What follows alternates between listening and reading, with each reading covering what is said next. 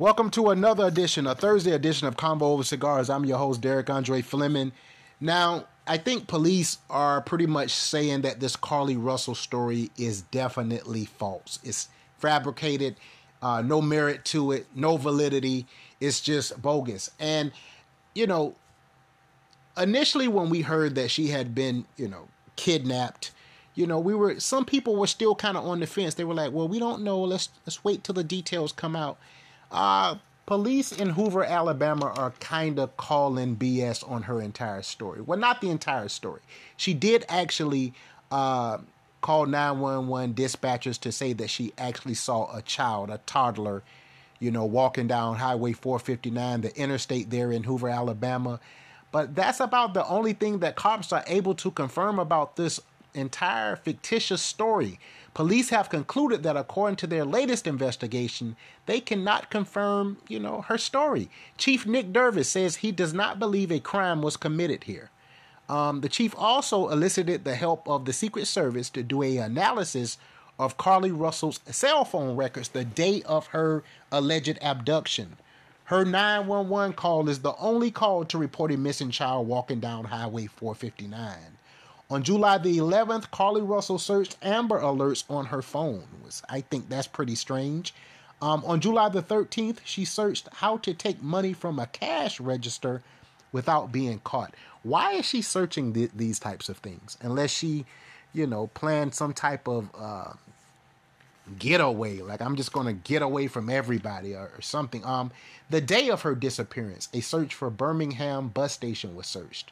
She also searched for the price of a one-way ticket from Birmingham to Nashville.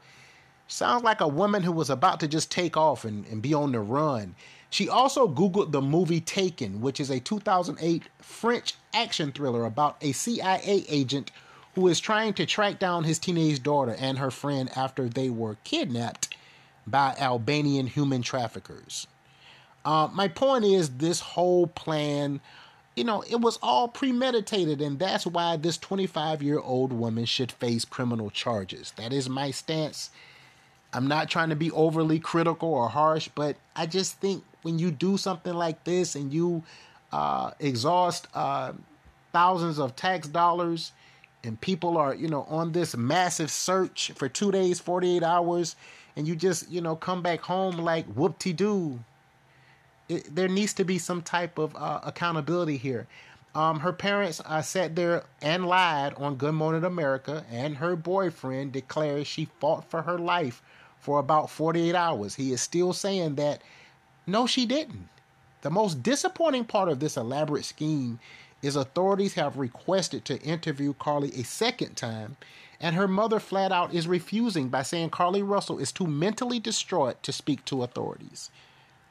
So, just to be clear, we've been bamboozled by a 25-year-old nursing student who doesn't even have the courage to come out and say, you know what, guys, I apologize, I lied.